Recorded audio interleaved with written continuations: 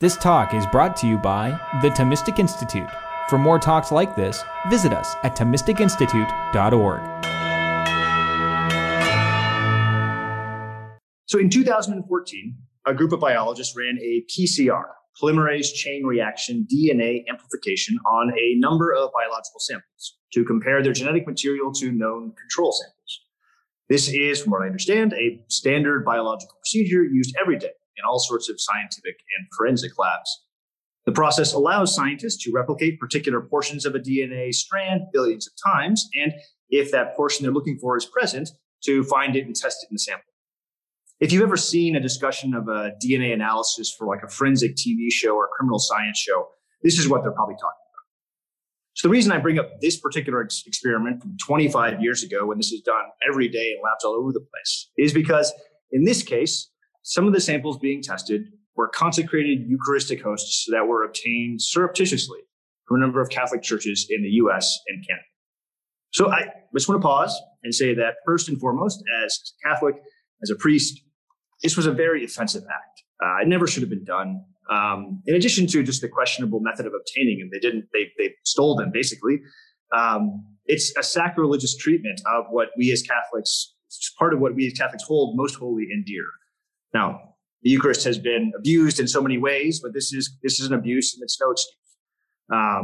The authors who published the results tried to justify their actions, but the fact remains it was an offensive and a tragic act. You see, these biologists were trying to show, once and for all, they claimed, that the Eucharist is not the body of Christ.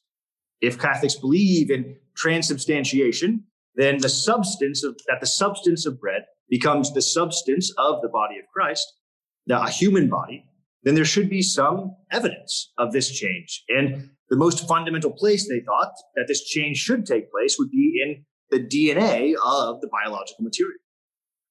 The results of the test showed that all of the consecrated hosts had strong evidence of sections of DNA characteristic to wheat, and little to no evidence of sections of DNA characteristic to human beings. One of the samples showed a little bit of evidence of human DNA, but the scientists argue, and they're probably right, that it was related to some sort of contamination. So that does it, right? End of story. Transubstantiation was true. There should be no wheat DNA. The substance of wheat is gone. And lots of human DNA. The substance of the body of Christ is there. But the results are pretty much what you would expect if you grabbed a random sample from your local bakery. The thing is, if you asked any Catholic priest or theologian, however much they would object to actually doing this test, they would all have predicted exactly those results.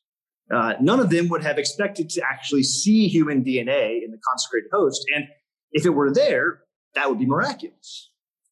Those who ran the test, and many who commented on it, were aware that this was the Catholic position, but insisted that attempts to get around this test, by which they're referring to 2,000 years of philosophical and theological discussion, are just philosophical weasel. This episode and much of the commentary on it show a profound confusion about teachings on the Eucharist and transubstantiation. Sadly, there is even strong polling data suggesting such confusion among Catholics themselves. Part of the confusion about the doctrine, and even some embarrassment about it that has been expressed by Catholic theologians, is rooted in a belief that modern science has made the doctrine of transubstantiation unreasonable, that it's somehow contradicted by the results of our best science. Now, I would love, in a certain sense, to jump right in and dive into the depths of this most sublime mystery. It's one of my favorite topics to think about and to study in theology. The particle physicist in me and the natural philosopher want to kind of crack open the hood and try and understand the depths of what's going on. But I realize that I need to limit myself in this talk, and so I'm going to be selective. So I hope to do three things in this talk. First, to clarify something of the general way that human reason relates to doctrines of the faith, like transubstantiation. It's important to do this to see what sorts of claims and evidence we can draw on to helpfully engage in a dialogue between modern science and the Catholic faith on such topics. Second, I want to clarify exactly what the Church does teach about transubstantiation. What is this doctrine?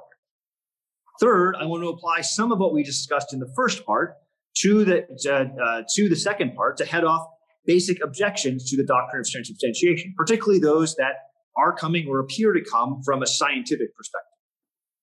So first, we need some background on faith and reason more generally. The Catholic faith is a revealed religion, by which we mean that many of the truths of the faith are rooted in things that we believe God has revealed to us through the patriarchs and prophets, through Jesus Christ, through the authors of the scriptures, and handed down through the tradition of the church.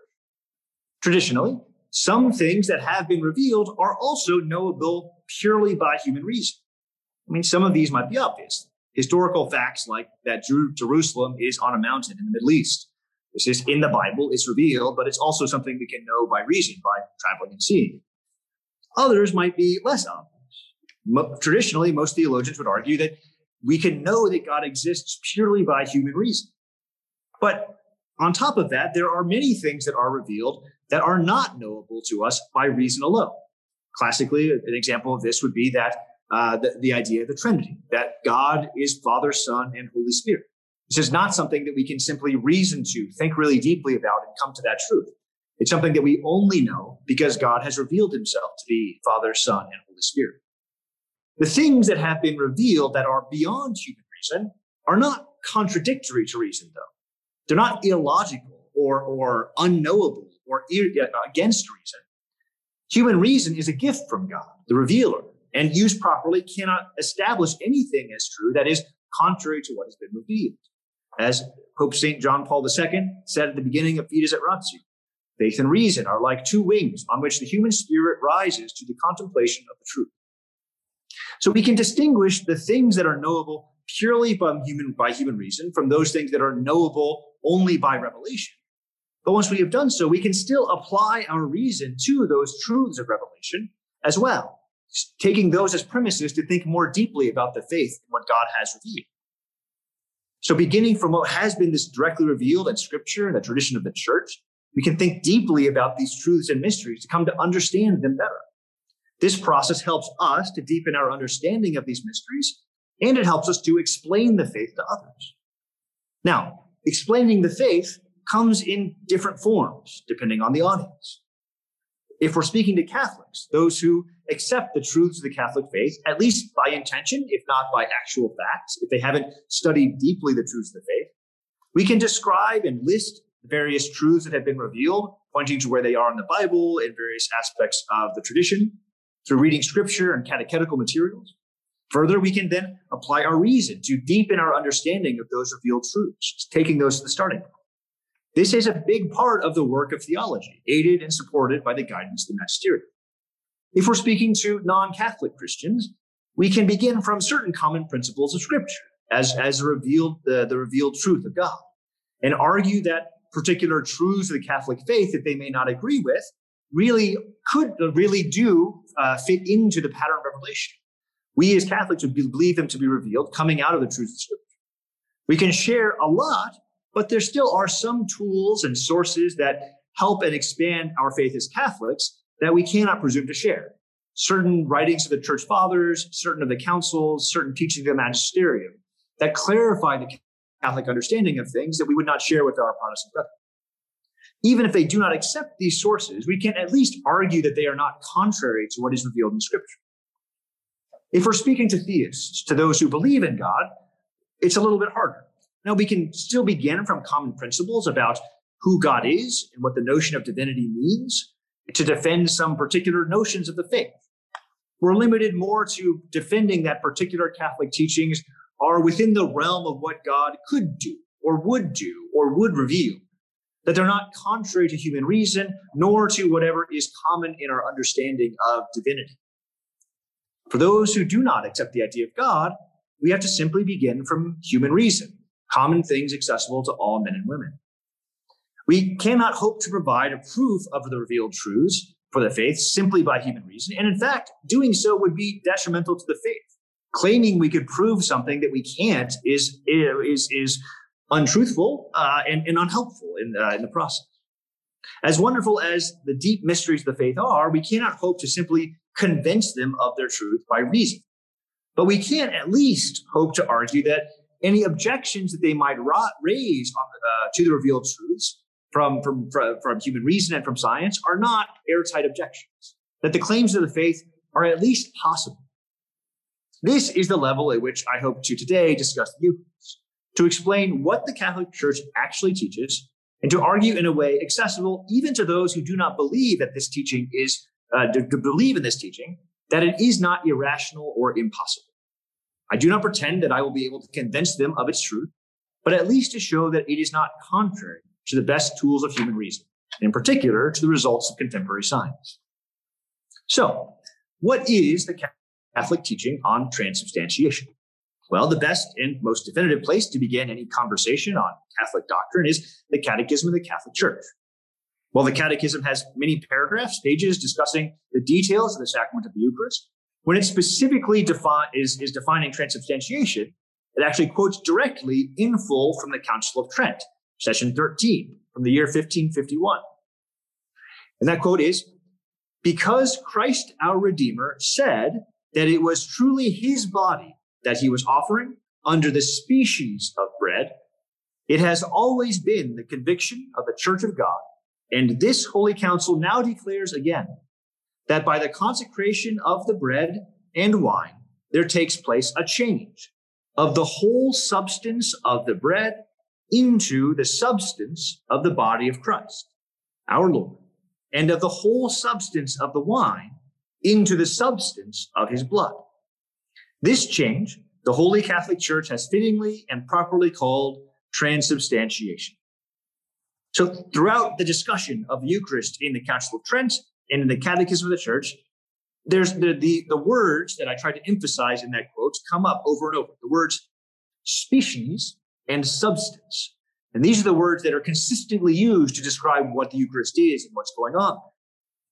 What begins as the substance of bread with the species of bread becomes the substance of Christ's body, but with the species of bread remaining. What begins as the substance of wine with the species of wine becomes the substance of the blood of Christ, but with the species of wine remaining. A lot rides on these words, species and substance, which are familiar enough in English, but that familiarity actually can lead to confusion. I mean, if we hear the word species, I'm guessing, the first thing that comes to mind is biological species, the Latin name for whatever you're talking about, Homo sapien. So that we think the biological type is the first thing we think of in species. If we think of substance, comes to mind stuff. I don't know. My image is probably some like gray, gooey, sticky stuff. But it's stuff or underlying. It's sort of a vague notion. These words, species and substance, as they're used in the Council of Trent, these are sort of English transliterations of words from Latin. These words, species and substance, were and still are technical terms, particularly in the philosophy that followed that tradition of Aristotle. But they refer to kind of general ideas. And I want to spend a little bit of time clarifying what those words mean because so much rides on it. So species is taken directly from the Latin for to see, and was a general word that meant in Latin the appearance or the shape or the form of something, and was also used to describe something like the type or the class of something. What we might call so the biological species would fit under that as well. But by the time of the Middle Ages, it had taken on a very particular role in philosophy, particularly in the discussion of sensation and cognition, how it is that we sense objects and come to know what they are. This broadly Aristotelian framework was the lingua franca of the intellectual world up through the time of the Council of Trent and beyond, up until really the beginning of the scientific revolution in the early modern. Even as new intellectual trends were rising up, they still used that language that they were drawing on from Aristotle, species.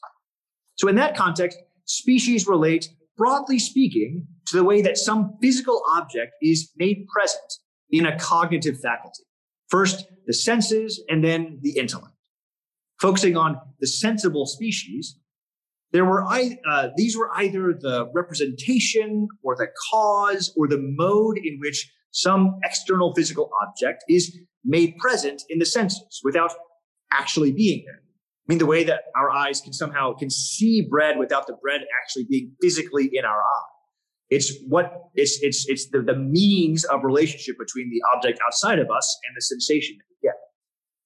Now, Thomas Aquinas had a very detailed picture of cognition, and based on how an external object interacts through its accidents or properties with some medium, like the air in the case of vision. It's for the transparency of the air is the medium, or perhaps even our skin in the sense of touch. That there's some sort of medium between the object we're sensing and the actual sensation that's going on. So the accidents for Aquinas produce first a species in the medium, so it affects the medium, either the air or the skin in the case of touch. Then it affects the actual sense organ. Somehow what is transmitted to the medium is transmitted to the sense organ, and then eventually to the intellect, so in an intelligible species in the mind. Well, there is a ton to unpack in this theory, and the point I want to make is that while many other scholastics did take up the details of Aquinas' account, many did not. Many described species and their role in cognition in a completely different way. In the 3 centuries between Aquinas and the Council of Trent, there's a whole host of different scholastic notions of what a species is and how it works, the mechanism behind sensation. For some, they were a material thing that somehow moved between the exterior object and the observer. For others, it was some sort of immaterial transmission, where there's no actual physical change in the medium, but some sort of immaterial spiritual change. For other, it was something in between. And some, like Occam, denied that species were actually a thing at all, but that the talk about species really is just a shorthand way of referring to some sort of immediate action at a distance of the sense faculty on the object it's looking at. So while I think and I find many aspects of Aquinas' account extremely compelling, and I think it actually coheres in very interesting ways with contemporary neuroscience and biology, and other Thomists have argued for that, the point I want to make is that for the authors of the Council of Trent, using the word species did not commit them to any particular physical or metaphysical view of how sensation worked. The species of bread simply referred to the sum total of the way that we sense bread, however it worked in practice. The sum total of the ways that bread can leave an impression on our senses and eventually on our mind. So that's what I want to get across about species. It's this, how it is that some physical object impacts or affects our senses. And there's different theories about how that would work. So the second word, substance, has a similarly deep philosophical history. Again, it comes from a Latin that is literally translates as to stand under. And it came to refer to the thing that somehow undergirds objects in the physical world. Aristotle introduced this idea in contrast to accidents or properties of things. Imagine for a moment a squirrel. What you're imagining, I hope, should be a small, bushy-tailed animal that is brown or black or gray, depending on where you live. And it's probably eats nuts, hibernates, runs around, looks skittish. Roughly speaking, every description we might make about the squirrel, its size, shape, color, temperature, the arrangement of its organs, the things it does, all of these are accidents or properties of the squirrel in an Aristotelian sense. What unites them all together is that they all reside in the same substance, this particular squirrel. So there are lots of properties of the squirrel that are somehow united in somehow being related to, adhering in, different language that people would use for this, in the substance that is this particular squirrel. As above, Aquinas has a very particular understanding of what a substance is, but many and how it relates to those accidents. But many scholastics took this Aristotelian idea in lots of different directions. For some, when we look at a squirrel, all that we actually observe are the accidents of the squirrel, and that's it. And the substance is somehow forever opaque and unknowable to us, only a matter of some sort of philosophical reflection. For others, the accidents are somehow a direct connection to this underlying metaphysical thing of substance, giving us some real access to the squirrel and all its stats. There's subtleties and debates about how that works even to today. What was common, though, was the idea that the substance was what made something to be the thing it actually was, a squirrel or a tree or a piece of bread. And then there are various accidents and properties that manifest that being as a squirrel or a tree or a piece of bread to us. So again, for the authors of the Council of Trent, using the word substance did not imply any particular philosophical understanding of the word. It meant whatever the metaphysical principle was that made the thing be what it actually is. So all scholastics agreed that in nature, these two ideas, species and substance, are very closely connected. It is through sensible species, the way that something appears to my senses, that I even have the possibility to understand what something actually is. It's how I gain access to that reality, to the substance. Some certain collections of sensible species strongly suggest particular substances. Small, gray, furry, bushy-tailed eating squirrels strongly suggest, eating nuts strongly suggest the idea of squirrel. Now, some of the species of a substance can change while the substance stays the same. I have not always been 6'3". I have not always had hair this short or quite this bald. My skin color has changed if I spend too long in the sun. But I'm still the same human person, even though the same substance, even though the different accidents of me have changed. You can find pictures of me when I'm, only about a foot tall. If enough species change, though, if enough of the sensory aspects of something change, it's a strong sign that the substance has changed as well. If that gray, bushy-tailed object appears particularly flat and isn't moving much, it's a pretty strong sign that it's no longer actually a squirrel, at least not a living squirrel. In nature, changes in substance almost always, I would argue actually always, involve changes in the species as well. The appearance of the thing, the changes in the appearance of the thing, because no two substances affect our senses in exactly the same way. Not always. Now, this is not always an exact correlation between change in species and change in substance, but it's through changes in species that we can come to realize that there are changes in the substance.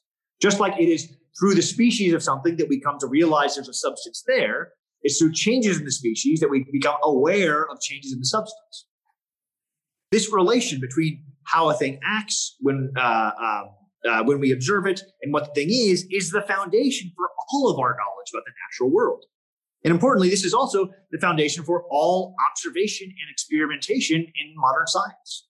Close attention to the observable properties of physical things give us insight into what they are and how they relate to one another. So in transubstantiation, the Catholic Church claims that, again, the whole substance changes while the species remain exactly the same.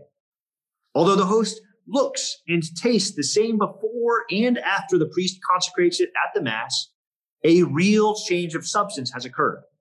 The substance that is there, what is really there, is no longer bread, but the body of Christ. Similarly, what looks and tastes like wine is really the blood of Christ. This is weird. This is counterintuitive. In fact, by definition, it's contrary to our natural intuition. Our intuition follows our senses, which are screaming at us that this looks and tastes like bread and wine. It should be bread and wine. It takes an act of faith. It takes trusting in a source of truth that is not simply derived from human senses and human reason about the natural world to accept that the reality underlying the Eucharist does not agree with what our senses are telling us. And importantly, this is not new. This is not some new problem because of modern science. This has always been counterintuitive, even to the most ancient of Christians. Now, this is not natural, right? This is contrary to the normal working of nature. But God, who creates and sustains every substance in being and undergirds by his power the action of every species on our senses and our intellect, allows, in this one case, this unnatural arrangement, this supernatural arrangement. Here, the species presented to our senses or our scientific tests does not correspond to the substance that really undergirds it. This is unscientific. All our scientific measurements deal with species, the impact real things have, perhaps through some instruments, on our senses. We do not actually have sort of direct access to substance except through those species. We cannot measure substance directly. This is hard to believe, but it was hard to believe even in the Gospels. Christ himself admitted so much in John chapter 6. So why do we as Catholics believe this? Well, we take seriously the words of Jesus Christ at the Last Supper, as witnessed to in the Gospels and in Paul's letter to 1 Corinthians. This is my body. This is my blood. The witness of the apostles of the early church, beginning with the Didache, leading into the church fathers, builds up a consistent teaching that these words were and should be taken seriously in the Mass. And they have developed and clarified the understanding this over the centuries of what it means to say that this truly is the body and blood of Christ, even though it looks still like bread and wine. Now, at this point, there are tons of possible objections. There are objections basically saying, well, Jesus didn't mean that. That's not exactly what he meant when he says, this is my body, this is my blood. But those are arguments that are rooted in Scripture. We're taking for granted that we're going to start with the words of Christ. And that's not the level I want to have this conversation. There are objections that, well, God wouldn't allow something so weird or strange that's contrary to who God is and what he would do. Okay, well, that's an argument about who God is and about revelation and the way in which God acts, which again is not the level I want to have this conversation. You could object, well, that's not possible because God doesn't exist. Okay, well, that's a different argument, right? It's true if God did not exist, this would be impossible, but that's a whole other conversation about whether or not God exists. But there's still an argument to be said that this is not possible because even if God did exist, he couldn't do this. He couldn't actually bring about transubstantiation. The very concept of transubstantiation is somehow irrational and impossible. This is where I want to focus. So, one form of this argument is that the very language that the church is basing the notion of transubstantiation on is an outdated view of the world. That in a modern scientific context, the very words used in transubstantiation, species and substance, are incoherent, are nonsense. They make no sense. Now, it is true, as I said, species and substance in this particular context are unfamiliar to our modern ears. But the concepts, I would argue, are not. They are in fact recognized at the most fundamental levels of science. We recognize that to understand some physical object, we have to observe it as carefully as we can, under a variety of controlled conditions, which give us a whole host of ways that the object impacts our tools and instruments, and eventually our senses. From this, we think deeply about what the thing is we are observing. This is particularly true when we think of really hard to imagine things. So if we're thinking about, say, fundamental particles, right? We start to see some of their effects before we really realize what's actually there. We started to recognize electric charges well before we knew that they were being caused by electrons and protons. I would argue that this sort of distinction between what we observe and what things are have always been present in modern science. But it is particularly brought home, I think, in modern physics.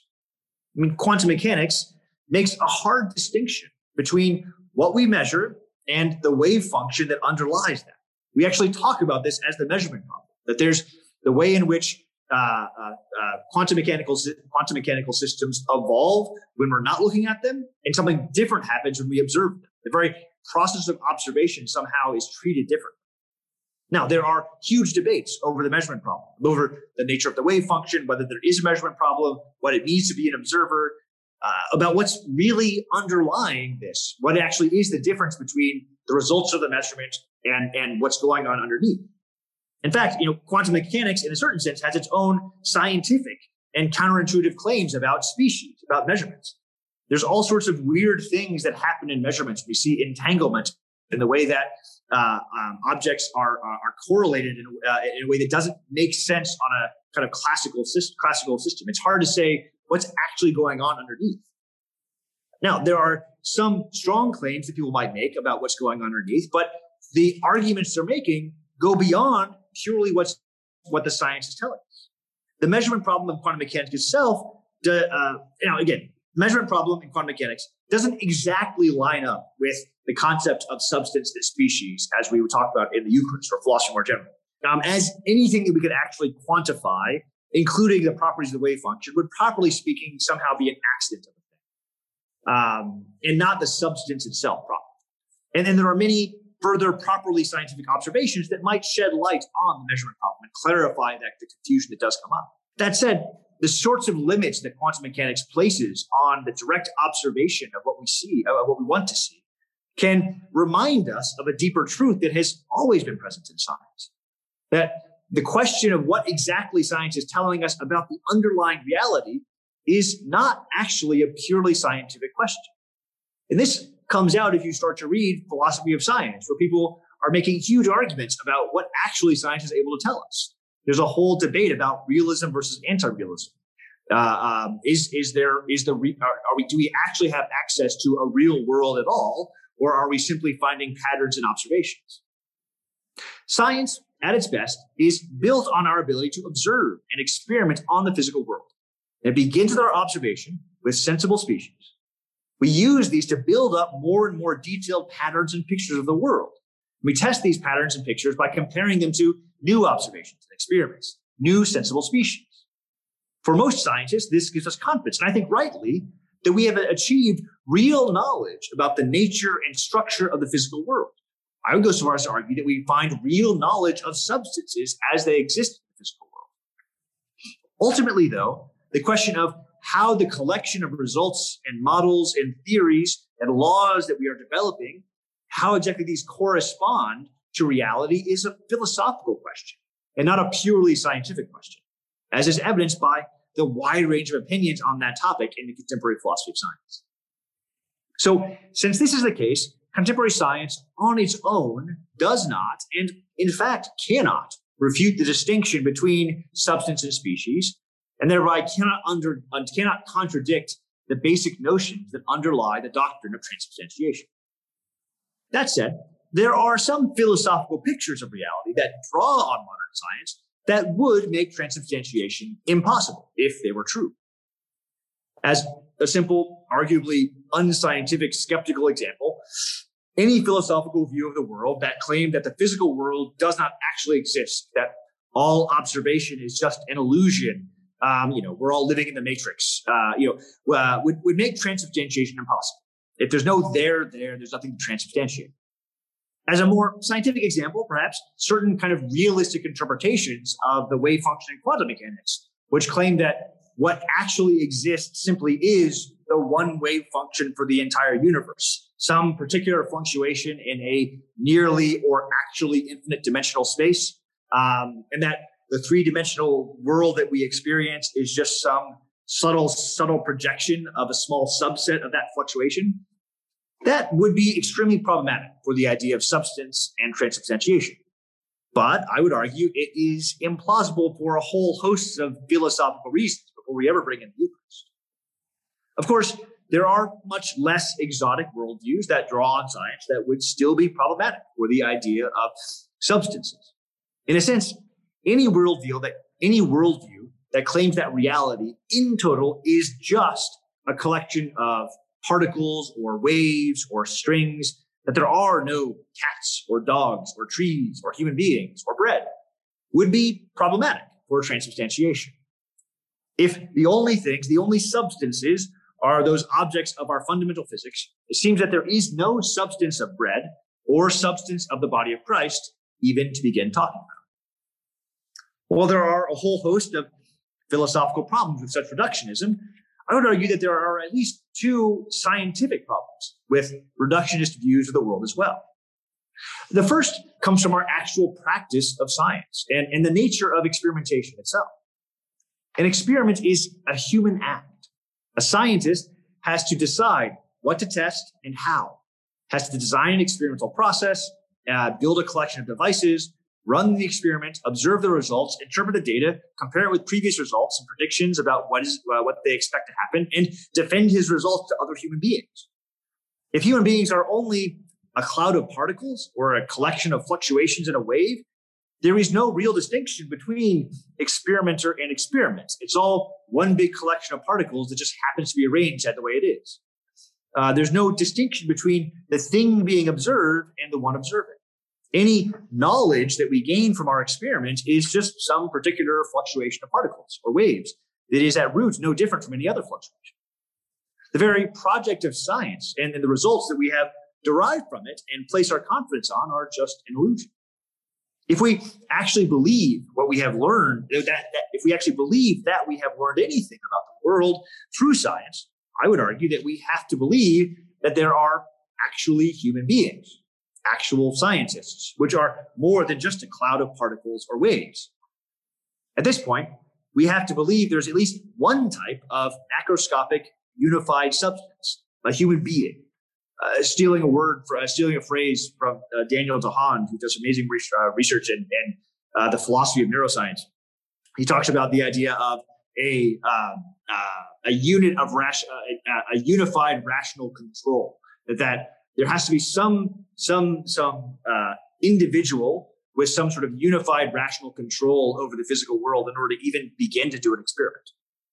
And I would argue that one instance of a unified substance is enough to save that minimal notion of substance that we would need to make transubstantiation intelligible. A second scientific objection to the reductionist view of the world draws on the actual results of various scientific experiments. And really, I'm focusing here on things about the relationship between the layer of physics and chemistry and biology. I think particularly if you look at quantum chemistry, which is outside of my particular expertise, and so I'm kind of just dabbling and poking at it. But there's great work that's been done on this by philosophers looking at this distinction between physics and chemistry, independent of any sort of Aristotelian or Thomistic notions, and seeing that there's something interesting and important going on here. There are many clearly observable phenomena, especially properties like temperature or chemical structure or phase transitions, ice moving to water to vapor, things like superconduction and ferromagnetism. And many of these only make sense in what's called the thermodynamic limit. The phenomena never appear if we restrict ourselves to just a small finite collection of particles. It's only when any amount of water or any magnet that has a finite number of particles involved, so any actual collection of water or any actual magnet does have only a finite number of particles involved. But in principle, the macroscopic phenomenon doesn't seem to make sense unless we analyze it, if we only analyze it in terms of these finitely many particles. We have to model it as something continuous, as something almost infinite. Somehow the collection acts differently as a whole than as individual parts, qualitatively new phenomena. Arguably, we have a species and an observable feature of reality that cannot be rooted in lots of individual little substances, but only in large-scale substances. In some ways, features, even lower down features like entanglement might point to something like this as well. So this opens the door to substances at various levels, realities that are not simply the collection of whatever the smallest little things we can find. Now, I hope that while the ideas of substance and species in the scholastic sense, and as used in the Church's definition of transubstantiation and theology of the Eucharist, are unfamiliar to modern ears, that they are not excluded by science and need not be excluded by our philosophy of science. And I think there's real strong arguments to be made that that's the case. Although these terms, substance and species, are philosophical terms, appealing to them is not philosophical reasoning. It simply is pointing out the fact that we have to, at certain points, apply human reasoning beyond the limits of what science can tell us directly. Of course, the fact that the concept of species and substance are compatible with modern science, even if the terminology isn't, that alone doesn't prove that transubstantiation is true in any way. At best, it argues that it's not a logical impossibility. Now, many questions can be asked about what exactly happens to the substance of bread. How is this, if the substance goes away, where does it go? How does it change? How exactly does the substance of the body of Christ come to be there? How are the accidents related to the substance of the body of Christ? How is the substance of the body of Christ in the Eucharist related to the glorified body of Christ as it exists in heaven? There are lots of interesting theological and philosophical questions that we could keep asking about this, and they're really fascinating. I encourage you to do this. I find in particular Thomas Aquinas' treatment of the details of transubstantiation very fascinating, very compelling. Now, some of these details have been further defined or clarified by the Church. But some of them are still the fruit or the space for philosophical and theological reflection. But importantly, they don't actually properly fall under the sort of thing that contemporary science can disprove, because they're not. We've already made a sort of philosophical disconnect between the substance and species when we start talking about the Eucharist. They're properly sort of philosophical and theological ideas that that link to science in certain abstract ways, but they're not directly testable by science in the way that scientists might want them to be. So this seems to be a lot of effort for a very weak conclusion. Transubstantiation is not logically impossible. What's the point of going to all this effort? Well, whatever you may believe, whatever you may think about God, about the Eucharist, imagine for a moment that God does exist. Imagine for a moment that God the Father really did so love the world that he sent his only Son, that whoever might believe in him might not perish, but might have eternal life. This Son, equal in divinity to him, to become a human being. Imagine for a moment that Jesus Christ really meant what he said at the Last Supper. This is my body, given for you. Do this in remembrance of me. That we have the opportunity to be near him in a most profound way whenever we enter a Catholic church and are near the Eucharist, more profoundly than God was present to the Israelites in the temple. That we have the opportunity to receive that presence in our very bodies, and through that inherit a share of the life of God himself, a foretaste of the fullness of what we hope to receive in heaven. That may seem like a lot to swallow for some of you, but as Catholics, we believe that this amazing gift is exactly what God has promised us and does give us. A gift so wonderful that we want nothing more than to share it with all the world. That requires a great deal of effort to clear away confusion and the perceived impossibility of the Eucharist. It is more than worth it.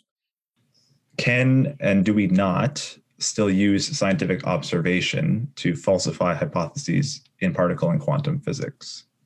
So he says, I'm told that the substance and the species of this MacBook that he's listening to the talk on has been transubstantiated into a species of a MacBook, and the substance of an F2 Raptor. Yes. So I would argue that, right, we absolutely, there absolutely is a natural link between species and substance and that is, what we depend upon for all that we do in science and all that we do in just human interaction too. And so generally speaking, if someone came to you and claimed that the thing that looks like your MacBook 2 is actually whatever it was, a Raptor, whatever it was, I would not believe that person. I would not believe their claim. And I would ask for a on what basis are you making that claim? Because there's no natural reason that the normal natural process by which we come to know what a substance is by looking very carefully at the species that are coming from it. In the case of a MacBook, we can actually even go to the manufacturer and talk to what did you bring together to make it?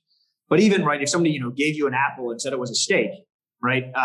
You shouldn't believe them, right? Because everything about the apple, everything about its color and its taste tells you it's an apple. And our senses, for the most part, are extremely reliable in these things. They're consistent and ordered. And that's, if they weren't, science wouldn't work.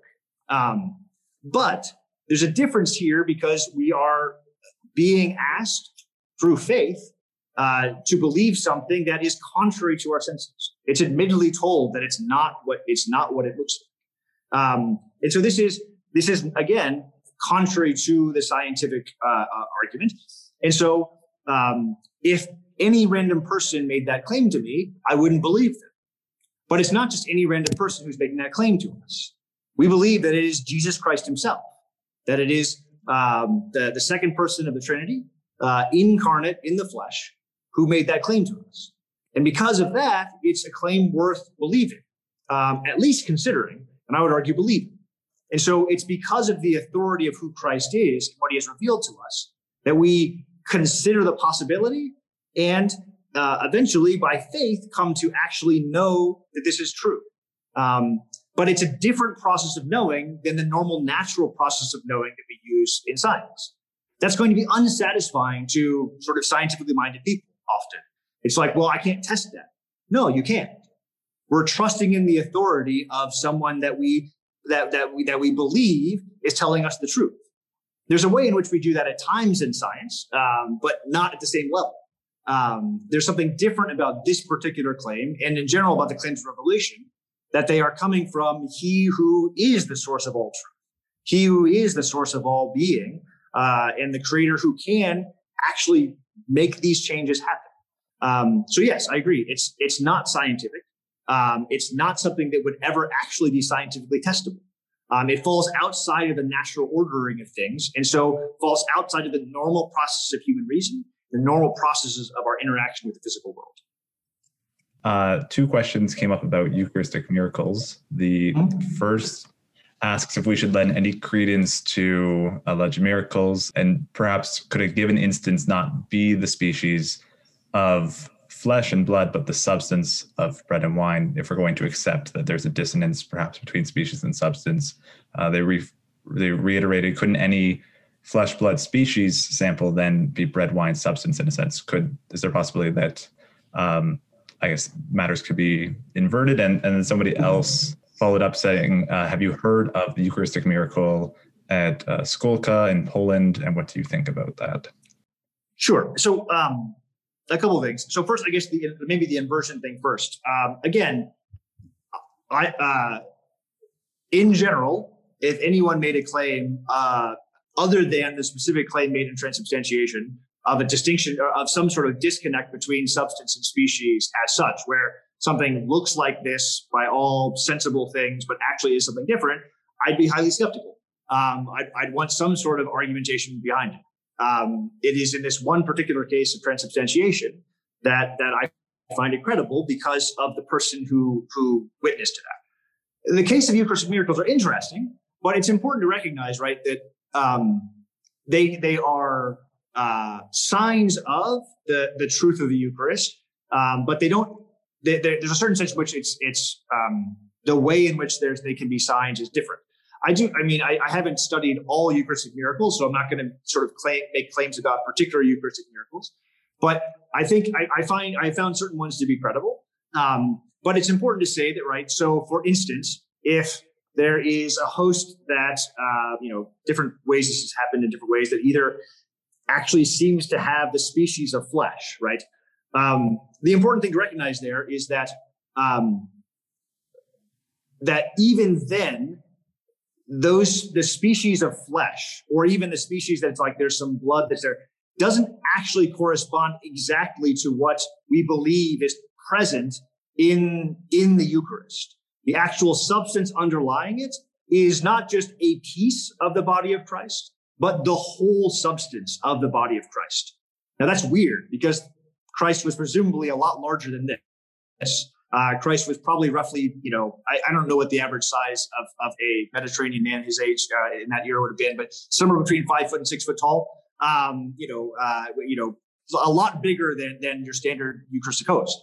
So, but there's, Aquinas goes into the details here about how the substance that's being made present is both sort of exists in, Christ and his resurrected and glorified human body as he is living right now, is the substance that underlies it, but without the proper accidents, without being 6'3", being an Israelite human being, without the sort of the look and features of him. It's just the substance that's made present in this miraculous way. And so even when a miracle has other external features that point to that sign, either like the look of blood or the look of flesh, or even the actual being of blood, or like the testable signs of blood or flesh, there's still a difference between what those sensible species might be pointing to for us and what's actually underlying the Eucharist. The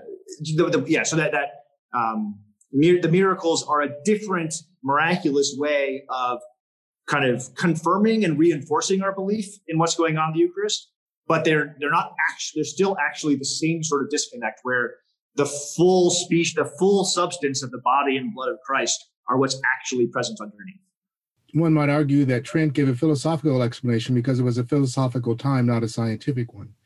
Is it only possible to explain the Eucharist in a philosophical way?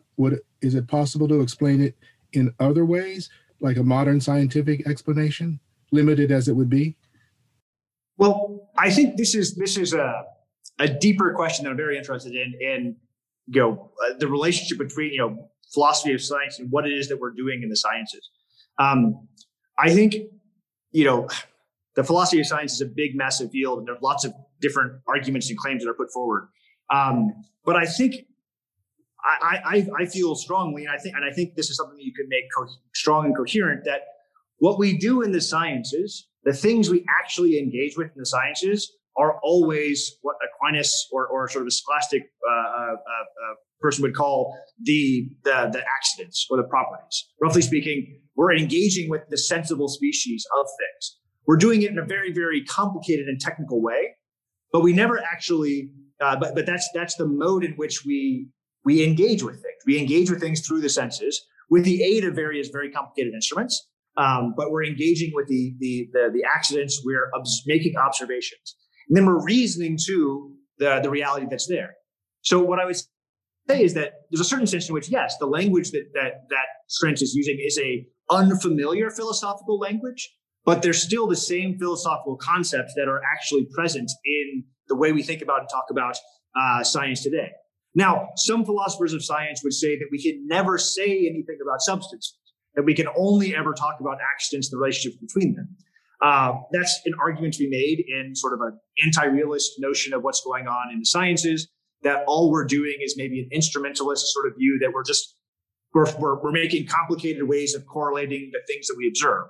I would argue that we can do more, that we can actually see more in that. But that is, properly speaking, not a purely scientific argument.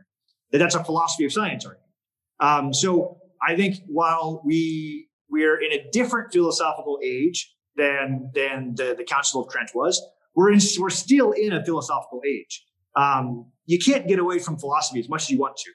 If you think you're not doing philosophy, you're actually doing it. You're probably doing it poorly. So we're all somewhat philosophical, and unless we think deeply about the philosophical underpinnings of what we're saying, we're going to get confused about things. Thank you very much for a great talk. I think you've made a good case that even in the light of modern science, we can make an important distinction between the sensed experience of the species and the substantial identity of physical things in our experience. Of course, and as you've touched upon, particularly in the question time, Aquinas, using Aristotle, took that a little bit further through the substance dynamic and to try and explain it a little bit more in light of his science, and using the sort of substantial form that was something sort of underlying and invisible. I just wonder whether, in the light of modern science, that those latter specifics don't quite stand up, and whether we can do a little bit better in linking the appearances and the substance, because there's the link between them, I think, is seen as much more interwoven now. The parts of something with its holistic level, which you've well shown is a real level, are quite interwoven, as are the properties. They are all part of the nature of something. They are intelligible in their own right at various levels: physics, chemistry, biology, and it's much more difficult to look at a sort of underlying, invisible, substantial form now, as it were, within biological or organic unities. Rather, it's much more understand now, all of these levels are understood through environmental relationships and functions. And there certainly is a holistic level. And therefore, the concepts of substance and species, I think, are still going to be there. But I'm just wondering whether you're up for sort of exploring the need to develop some of the specifics of the way Aquinas explained transubstantiation for his science and the way we need to do today. When I say explain in the way that you're saying, just showing that it's not incoherent and that we can say a certain amount about what it means for the substance to change. So I guess maybe there's two parts to what I'd answer there. One is, there is a way of thinking about like substantial form,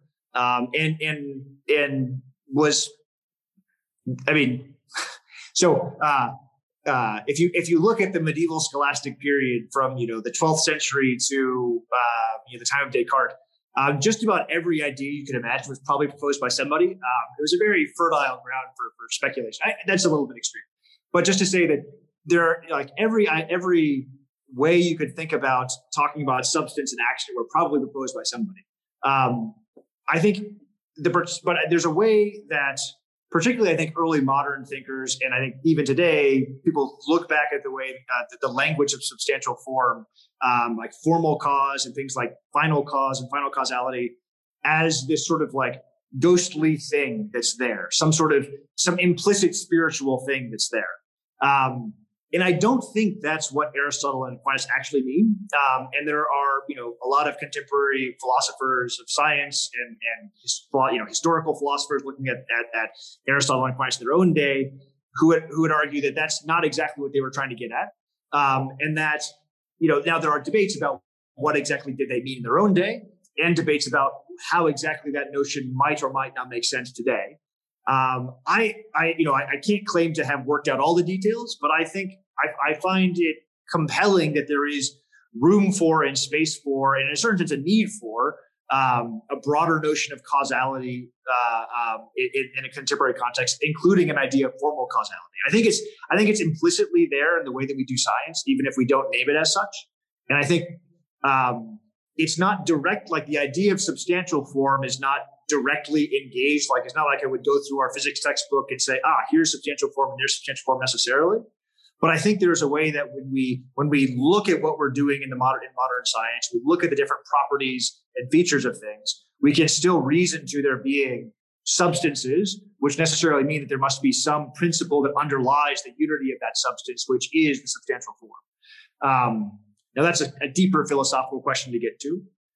The question of whether that means whether a sort of updated version of that, how different is that going to look than what Aquinas was talking about?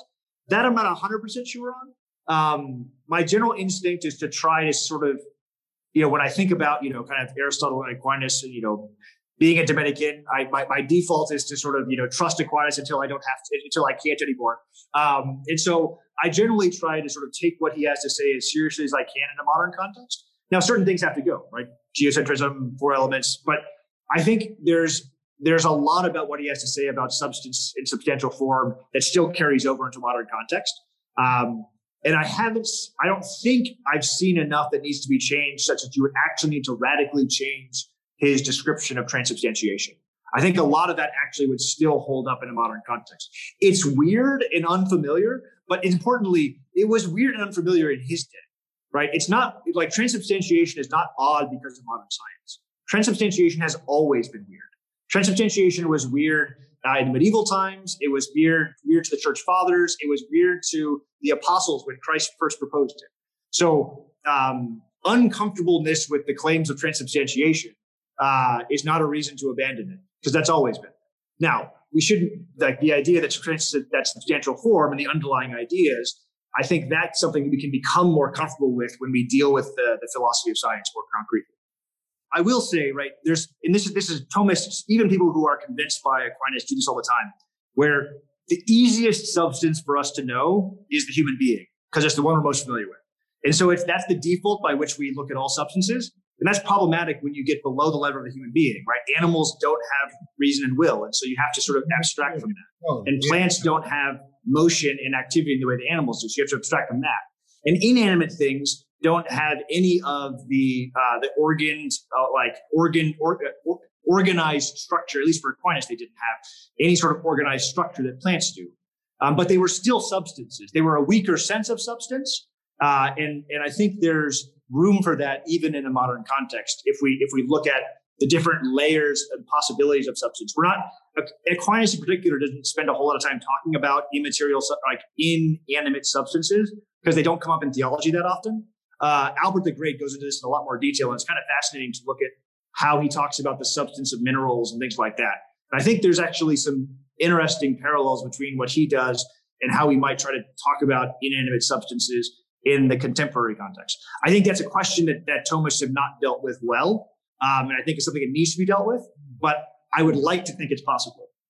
I'm wondering what you think about the objection that there's a sense in which we're getting a little too scholastic about it. Because when I hear about the insistence that this is the body of Christ, doesn't Paul call the church the body of Christ as well? So why do we feel the need necessarily to get into all this accident substance stuff, which I can understand if that was all that was ever said about the body of Christ in the New Testament, but it is. No, there's a very interesting, and again, there's a long tradition of conversations about, the body of Christ and the idea of the mystical body of Christ, and the mystical presence of Christ in the body that is the church, and versus the real presence. There's actually kind of interesting changes in the historical language at various times between what's mystical and what's real, between the church and the Eucharist.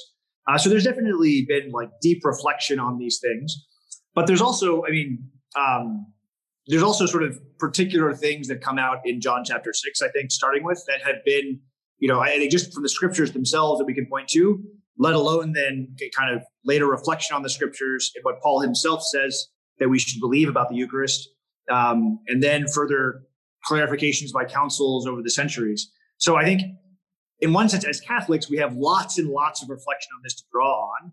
And what we believe to be, magisterial teaching that is given to us with certainty through the influence of the Holy Spirit. But even in the core of what we find in the Gospels, right, there's like the word that Christ is using when talking about in John chapter 6, he's talking about unless you gnaw on this and chew on this. There's a very physical sense in which he's talking about the reception of the Eucharist, and the very explicit sense in which he's talking about this is my body. And the very fact that the apostles object to this and find this, that many disciples leave because of this, says that there's something more than just a kind of spiritual or allegorical word to what Christ is saying. There's something very concrete and difficult in it. And so, yes, I think there are like the language of the scripture is varied and beautiful, and that there is a real sense in which we do talk about being part of the body of Christ. And it is in fact, through the Eucharist that we become drawn into the body of Christ in certain ways. And different theologians have sort of talked about that in different ways, about how the unity that's present in the body of Christ as a people is most fully expressed through the reception of the body of Christ in the Eucharist and relationships between the two. So I think you're right to say that we don't want to simply focus on the Eucharist, or simply focused on this as the only mode of union and connection to Christ. But the church throughout her history, up until and including the Second Vatican Council, has pointed to the Eucharist in particular and the Mass in particular as sort of the source and summit of our worship, and the sort of the highest and most close union and connection that we have with Christ. So it's not the only source of grace, not the only source of union with our Lord, but there's something special and particular about it. And I think it only really makes sense if we take seriously the words of Christ. And that has been most kind of fully developed in this sort of scholastic language. In theory, we could use other language to apply to it, but I think we would end up saying the same thing in different words if we tried to use different language to apply it. I think ultimately that the notion is going to be the same, even if we change the language about it.